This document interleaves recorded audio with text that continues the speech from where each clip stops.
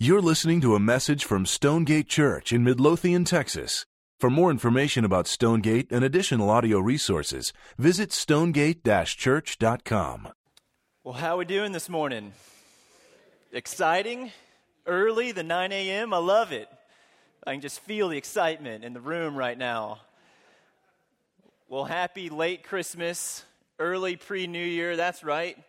We're right in the middle of two major holidays, which means that a lot of people are out of town today, which means that I get to preach today. It's great.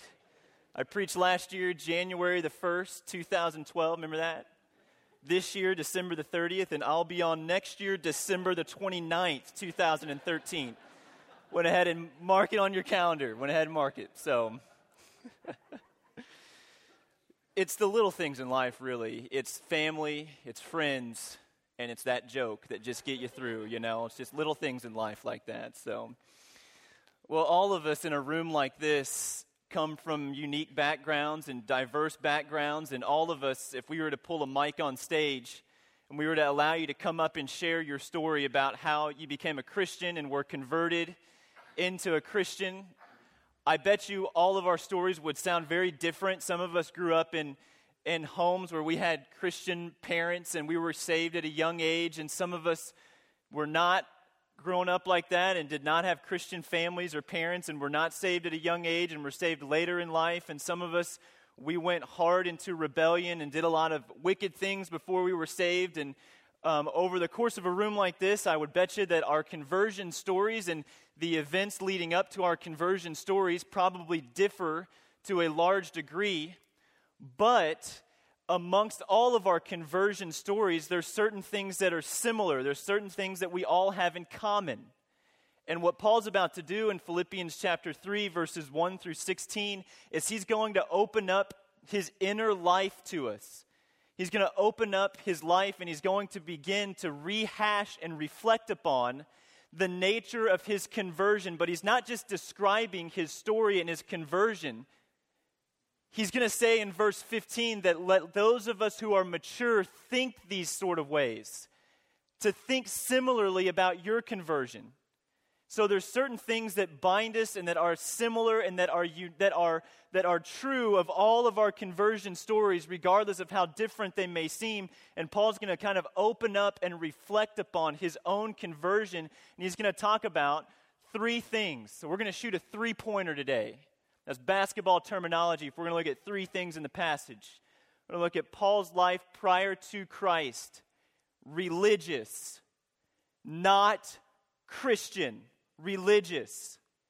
Paul's life in Christ, righteous before God. And Paul's life through Christ, redeemed, religious, righteous, redeemed. And so that's what we're going to look at. And we'll start off in verse 1, just read one verse by verse at a time. And so let's look at verse 1. Finally, my brothers, rejoice in the Lord. To write the same things to you is no trouble to me and is safe for you. This is great wisdom in Paul. He just hears about, we're going to talk about momentarily, some of the things that were going on in Philippi, and he just kind of hears that there's sort of these false teachers going on, and he begins to hear, he's writing in prison right now, he hears of these false teachers that are going on, and instead of writing new, innovative things to the church in Philippi, he says, I'm going to write things to you that you already know. I'm going to remind you of things that you already know. I'm not going to teach you new, innovative truth. I'm just going to remind you of things that I've already taught, and it's no trouble to me, and it's good and safe for you. And that's exactly what we're going to do this morning. In fact, if you've been at Stonegate for any number of time at all, what we're going to talk about this morning is not new, innovative truth, because we don't need new, innovative truth. We just need the gospel explained and applied over and over and over and over and over again. And I pray that when we teach and talk about the same sort of things, that we don't lose our awe and appreciation for the gospel, but that our worship and love for the person and work of Jesus Christ continues to grow and grow and grow. But there's always a risk in talking about the same things over and over again, that you'll lose your awe and appreciation for the person and work of Jesus. But we need to remind ourselves of who Jesus was, of all that he is for us, and all that he's accomplished for us on the cross. And literally every time I sit down with someone who's struggling, or if I myself am struggling and am receiving counsel, almost every single time at the base root is just a forgetfulness of all that Jesus is and all that he's done. And Paul, in his wisdom, does not come to the church in Philippi and say, I'm going to teach you new, innovative truth. He says, I'm going to remind you of the gospel. So I'm in student ministry a lot. And I have a certain group of sermon critics in the student ministry.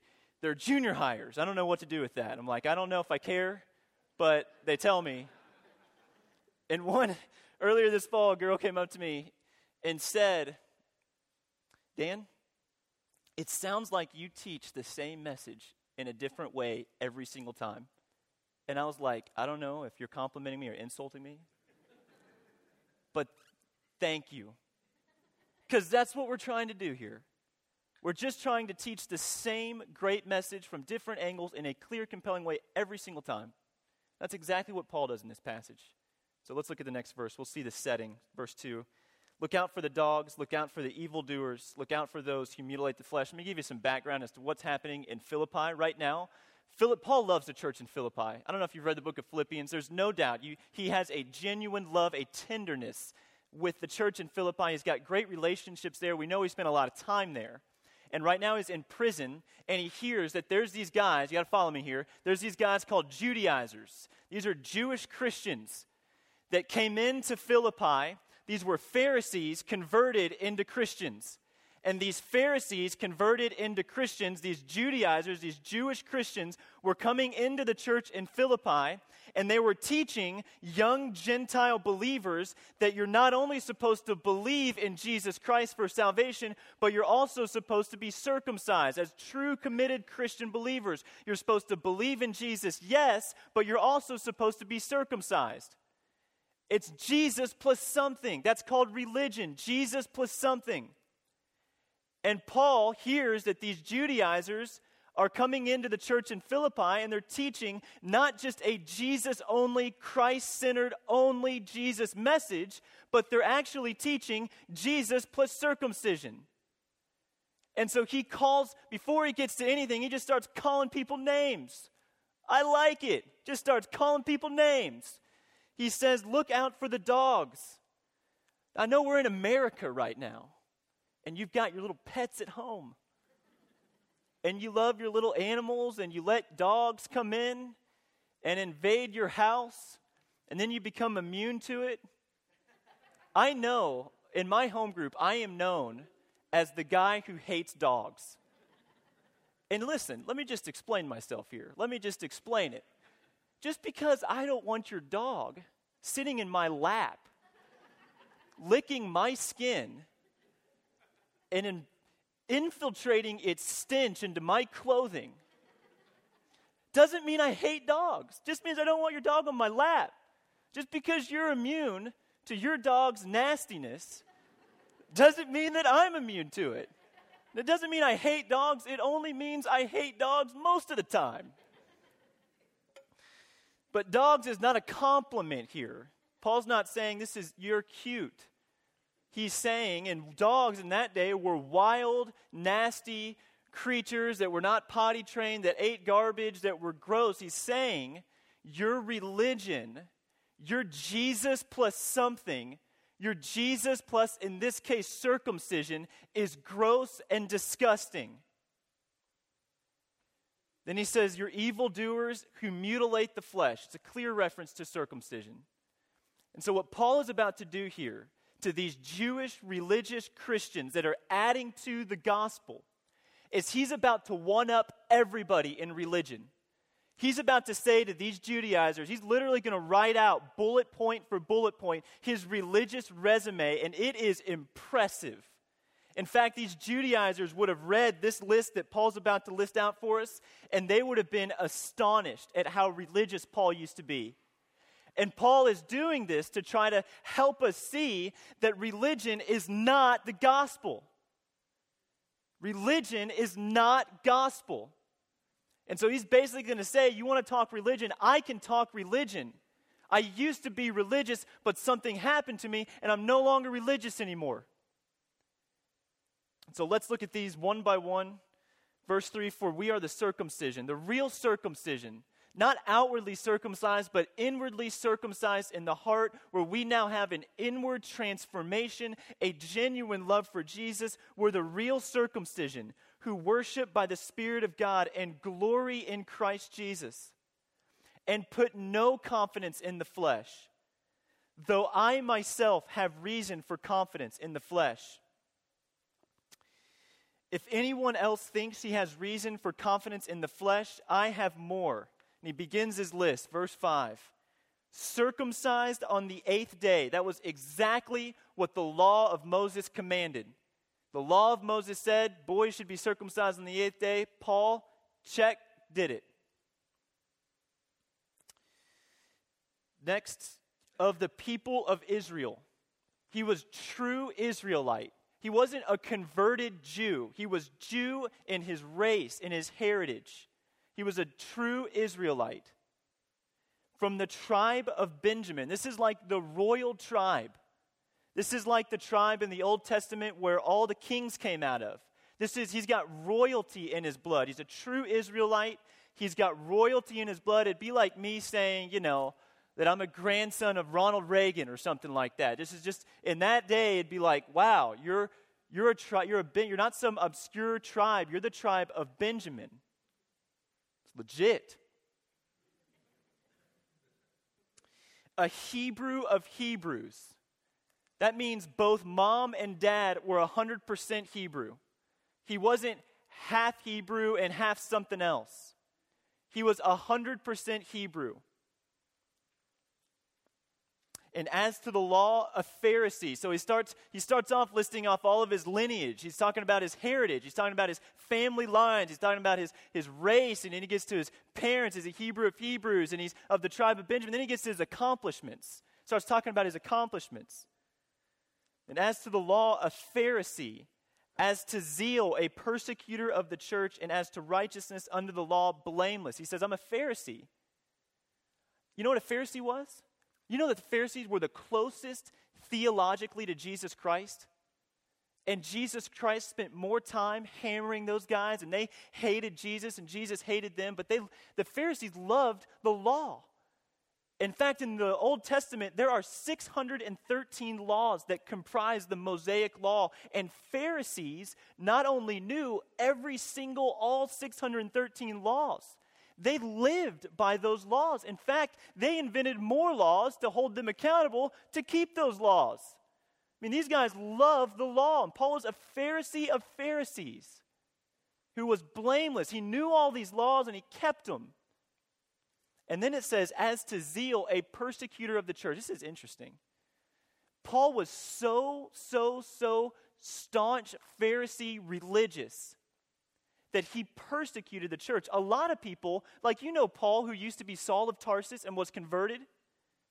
A lot of people think, I think wrongly, that Paul, when he was not converted, when he was Saul of Tarsus, was like a pagan who was like a terrorist or something.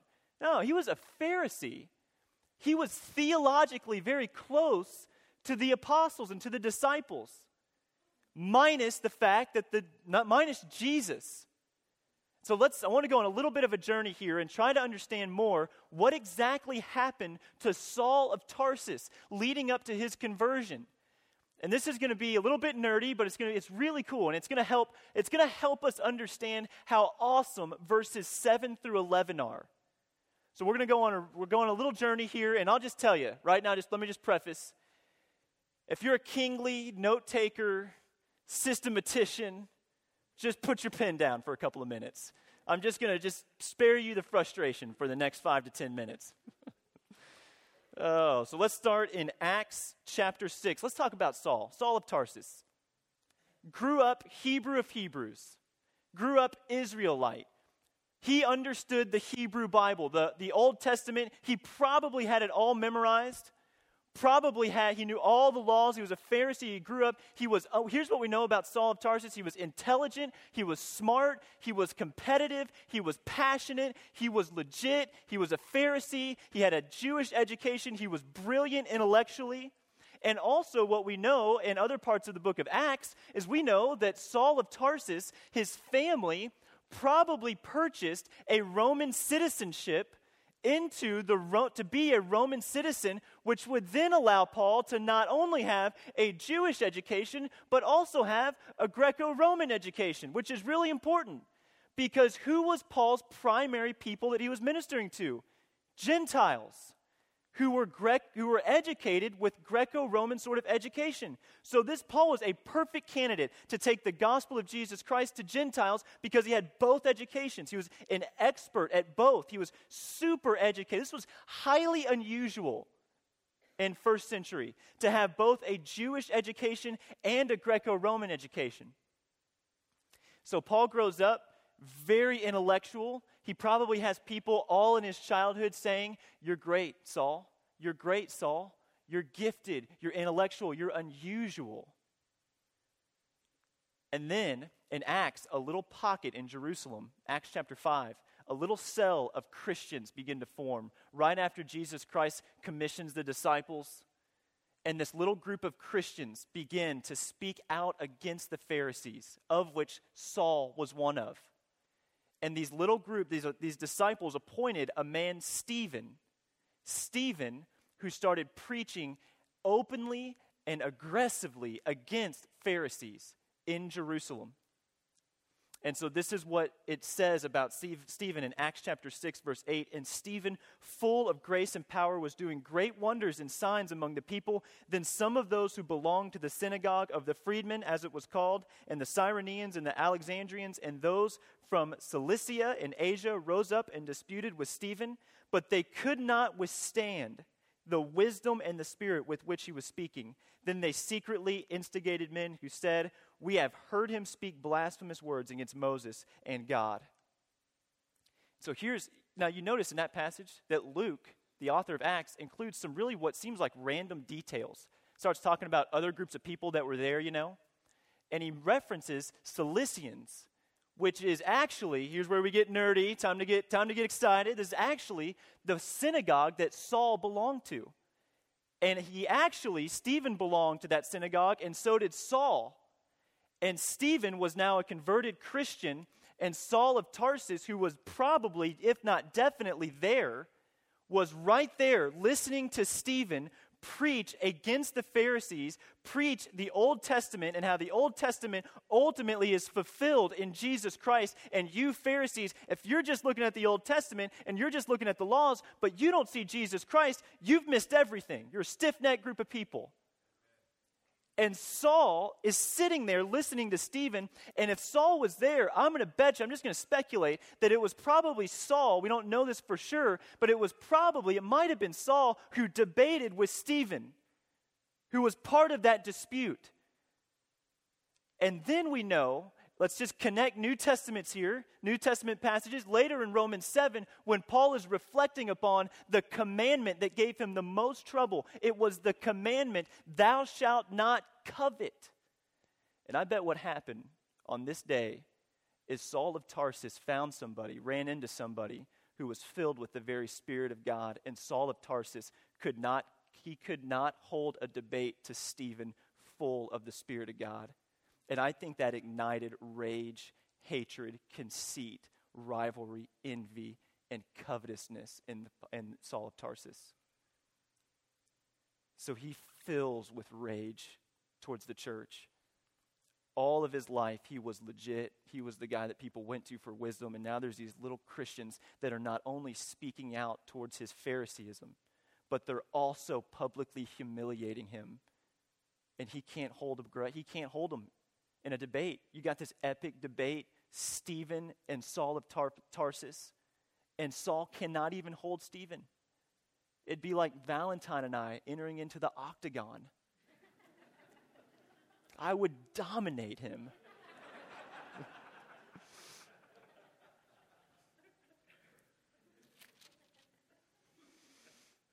In Acts chapter 7, they capture Stephen, and they cast him out of the city, verse 58, and stoned him.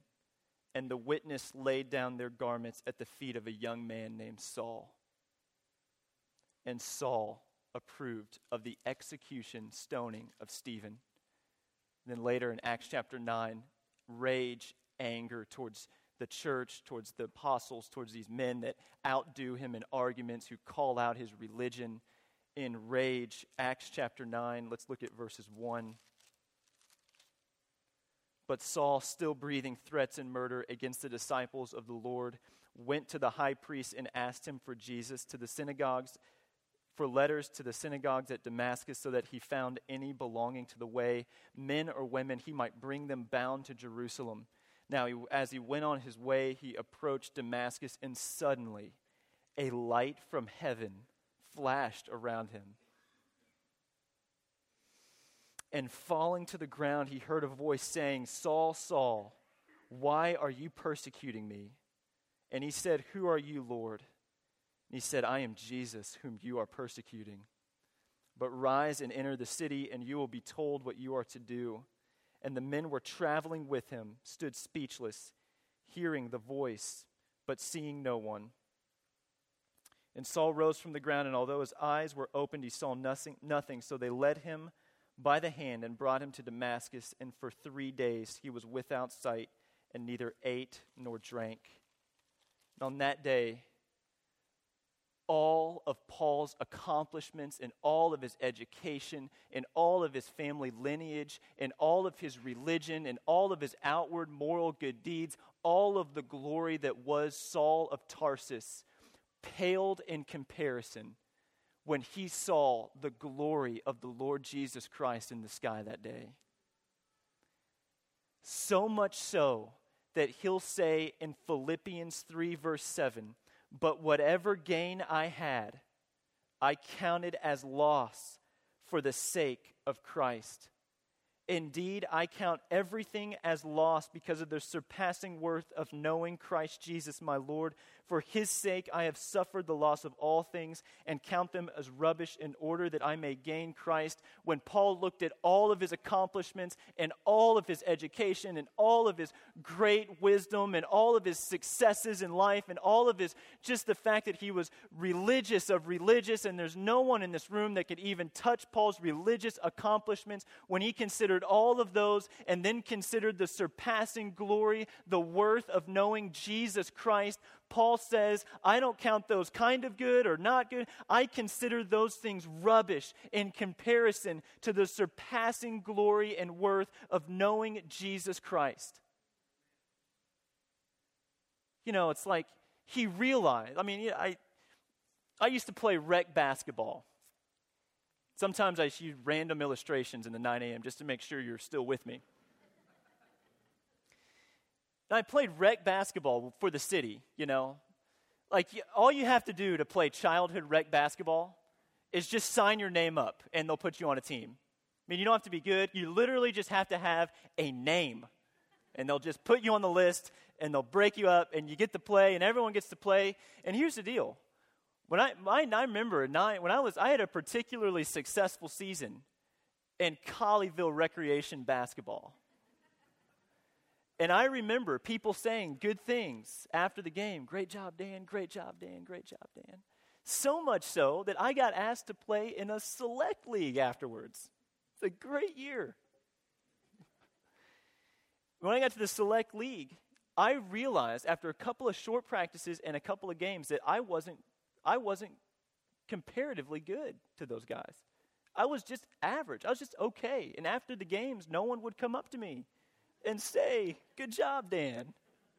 What had happened is the glory of all these other 9-year-old basketball players surpassed the glory of my basketball skill. That's exactly what's happened to Saul of Tarsus. He's saying, if just on a purely human level, if you want to talk accomplishments and successes, I will have out-glorified everyone. But when I take all of my accomplishments and my successes and I hold them up to the glory of Jesus Christ, all of those things seem like nothing. seem like rubbish in comparison to the surpassing worth of knowing Jesus. And so what we see in Paul is we see a genuine love, not for religion, not for doing things, but for the person, Jesus Christ. We see a genuine love for him. So there are wicked people who are inwardly sinful, inwardly wicked, and outwardly wicked. Those types of people exist in the world that are actively and outwardly and inwardly wicked all around. Then there are religious people who are outwardly good, who are outwardly decent, who are outwardly upstanding and seem like on the outside, on the surface, that they're good, legitimate people. But inwardly, their hearts are still far from God. There's no love for Jesus in their life. There's no love for the person Jesus. There's just religion. And then there are Jesus people. There are Christians. There are Christ people. People who are not about an organized religion, but are about the person, Jesus Christ. And we see in the apostle that he is not a religious person anymore. He's been converted, get this, from religion to Christianity.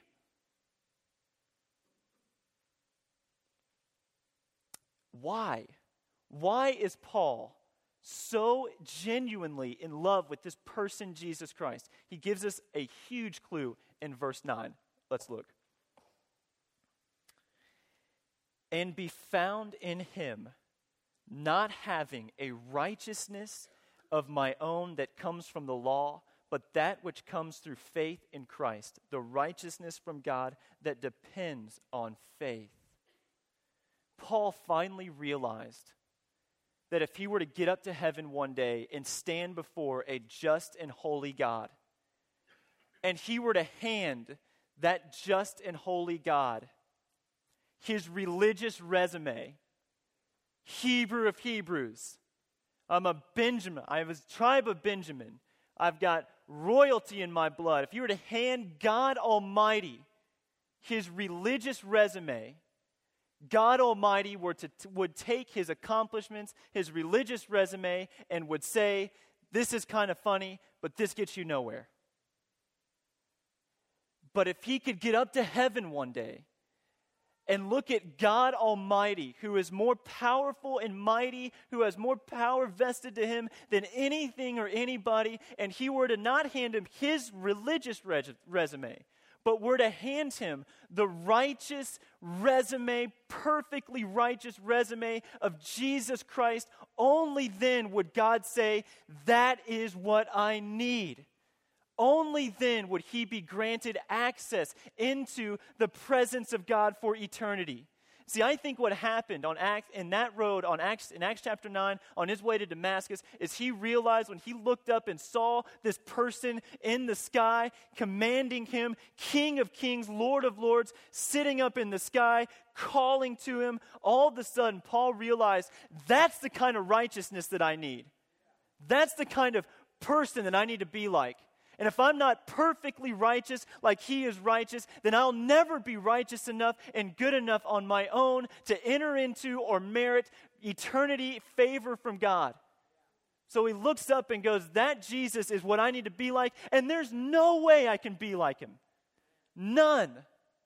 Even me, Saul of Tarsus, I'm religious. I've memorized the whole Old Testament. Even that, not good enough. And he looks up at Jesus and says, I need to be righteous like him. And the only way I can be righteous like that person, Jesus Christ, is by having faith in that person, Jesus Christ. And by exalting in that person, Jesus Christ. By glorying in that person, Jesus Christ. The only way for me to have his righteousness is to know that I can't have righteousness without him. And that's why it's righteousness that depends on faith.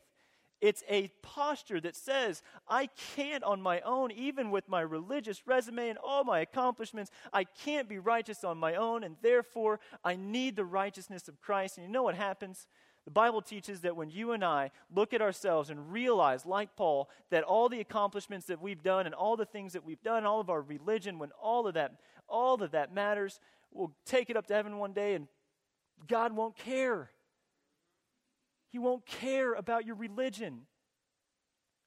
So then we realize how sinful we are.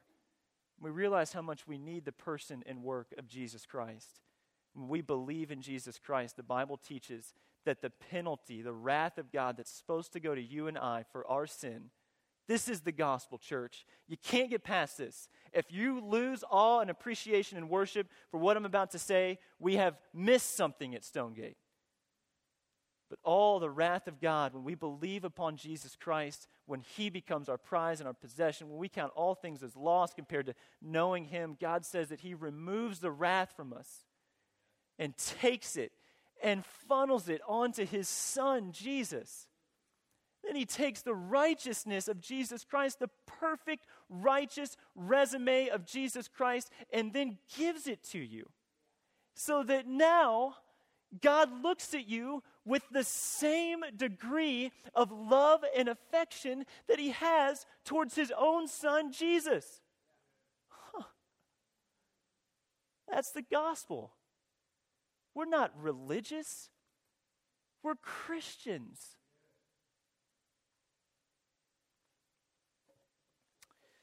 This is there's one point that we will nail today. It is religion versus Christianity. Because religion says, I must do something. But Christianity says, Christ has done something. Religion is summed up in one word, do.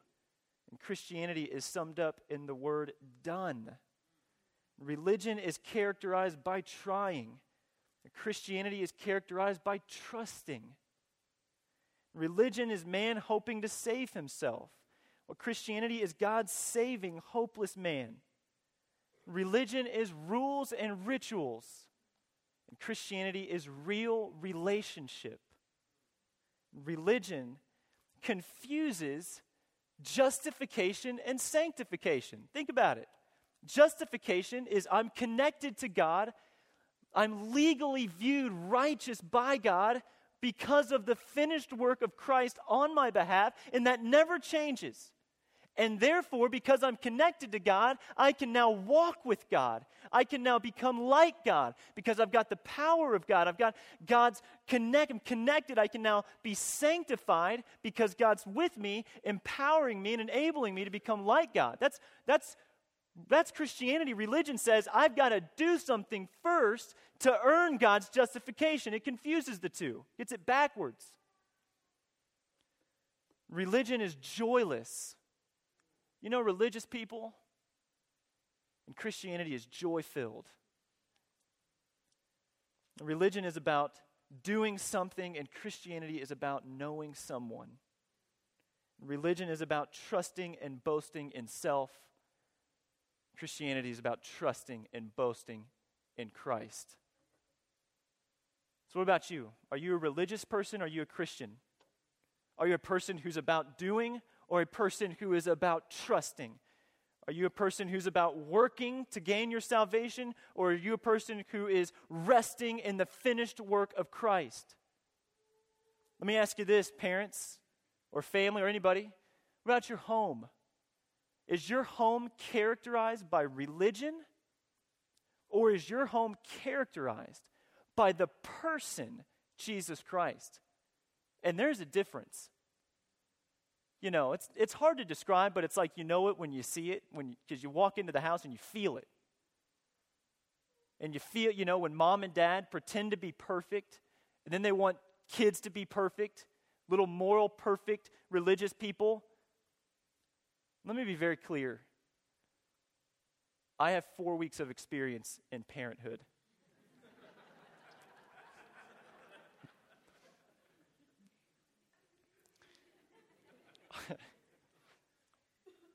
I could raise my son to be a good person, but if he's a good person, religious person, who doesn't know Jesus Christ, that's all in vain. And sometimes I fear that, you know, my world here is student ministry and, you know, young. And I feel like sometimes we try to make good moral kids. What we really need are Jesus Christ kids. You know, there's an enormous difference there. At the end of the day, your kid could come to every single activity that we offer, kids ministry, preschool ministry, children's ministry, student ministry, whatever. And they could enjoy it. They could love it. And they could walk out and be religious kids who don't know Jesus. We want Jesus Christ kids, people, adults that not only love Jesus, worship Jesus, but are being discipled into the image of Christ Jesus. And sometimes I fear that our goal is not religion. It's not good. We don't want our kids just to turn out good. We want them to know Christ. That's different. I was talking to a guy. I'll defer to somebody else's parenting experience on this one.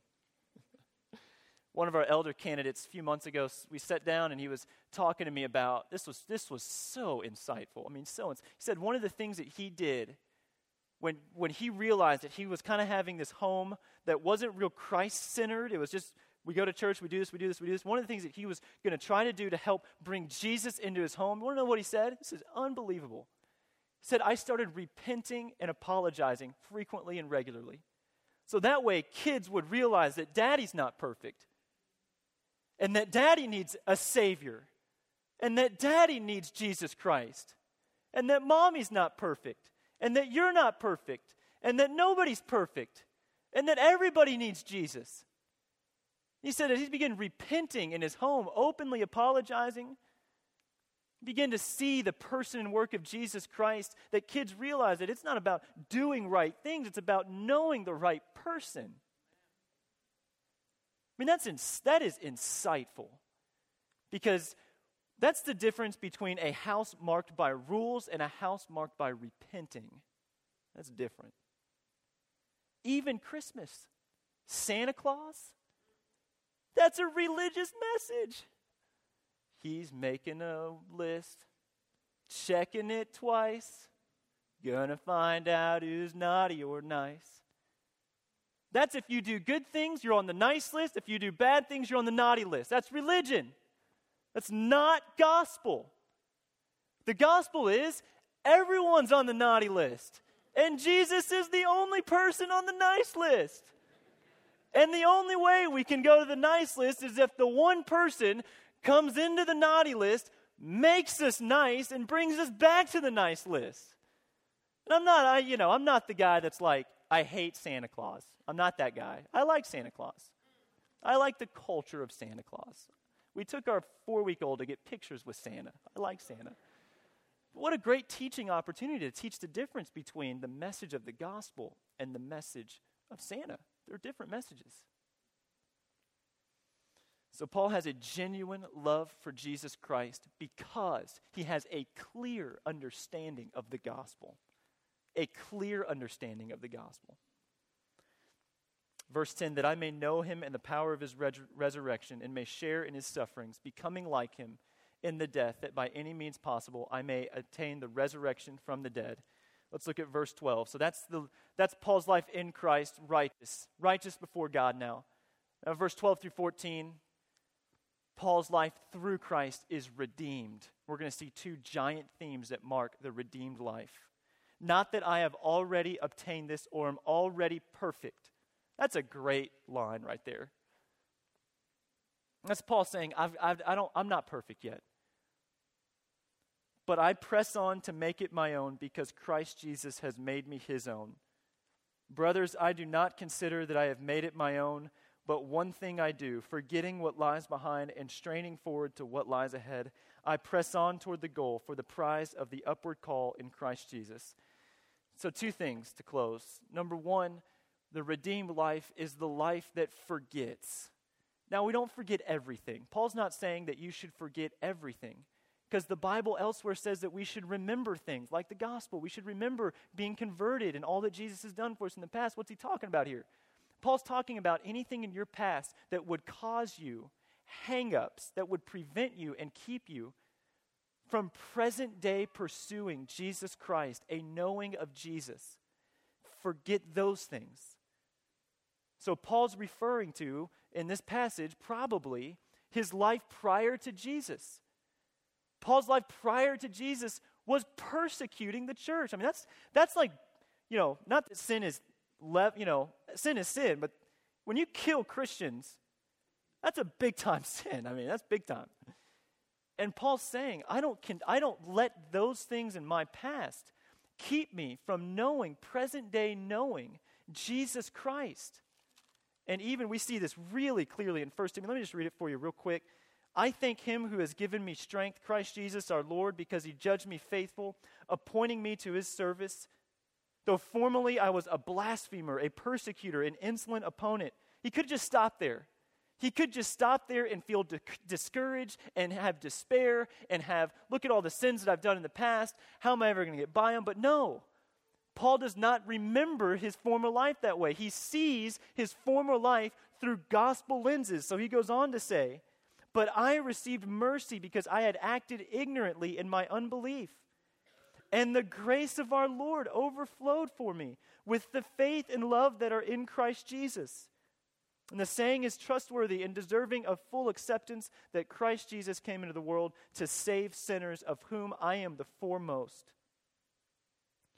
So Paul sees his past not as hang-ups that prevent him from pursuing Jesus Christ, but he sees his past as covered by the blood of Jesus Christ.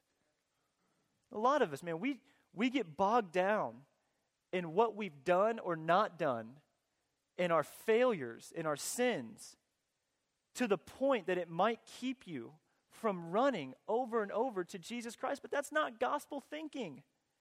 Like if you're in here today and you're like, there's things in my past that are preventing me, there's sins that I just can't get over, there's failures that I just can't get over, then you've made Christianity about you, not about Jesus. It's about what you do or don't do, so that when you're bad, you can't go to him, and when you're good, you can go to him. That's not gospel thinking. That's religion. And Paul says, I look at my past. My past doesn't keep me from going to Christ, but my past failures help me see how even greater Christ is.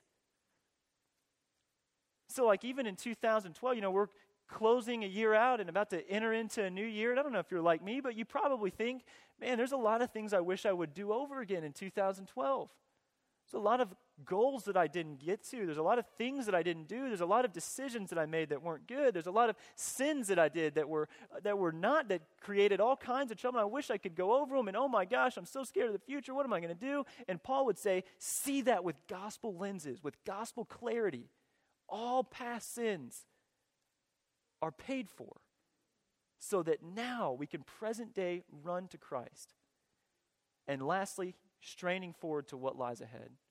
And Paul has optimistic, hope-filled future because he knows that whatever season he gets into, whatever sort of things happen in the future, that's going to be a unique opportunity to know Christ even more. Even in verse 10, he says, even if God brings me through seasons of suffering.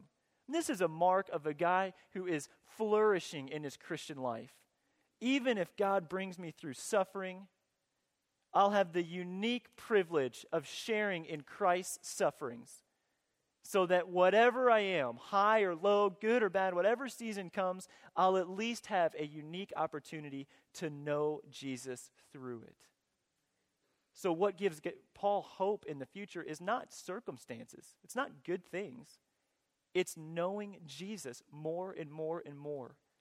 And because of the past work on the cross, we can run to Jesus today. And because Jesus' present, ongoing work in our life, we can look forward to knowing him more and more. And because one day we'll finally go home and we'll be with him in perfect union and fellowship forever, we can strain ahead and strain forward.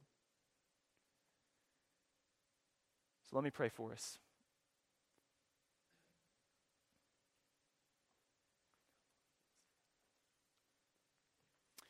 Right now, we're going to take the Lord's Supper, and the New Testament teaches that in taking the Lord's Supper, that it's A, a very serious thing, and B, a great opportunity to worship Jesus Christ. Because it reminds us, it's a tangible, physical illustration of the gospel. So if you're a Christian in here, if you're a believer in here, I'm going to invite you to do two things. First, I'm going to invite you to pray and examine yourself prior to Lord's Supper. Just examine your heart.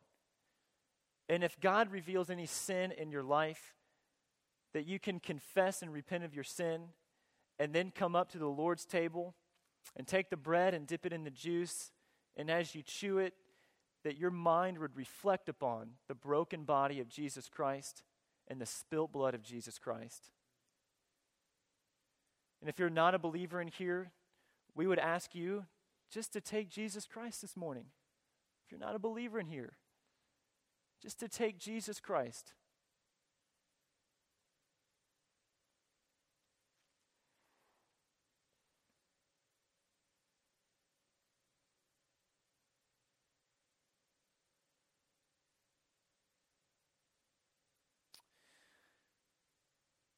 Lord, we thank you for all that you are and all that you've done for us in the cross of Jesus Christ.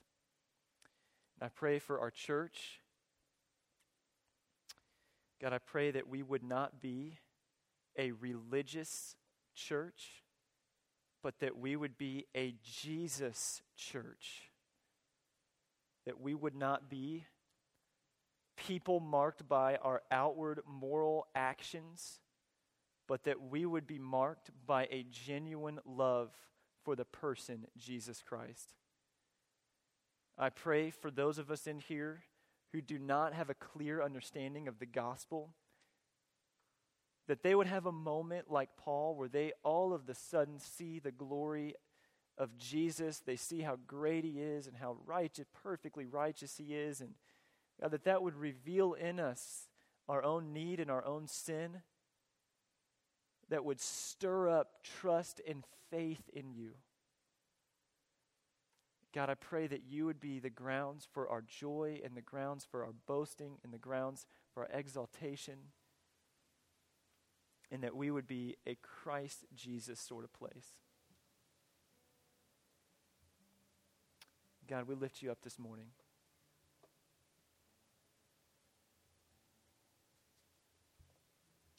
It's in your Son's name we pray.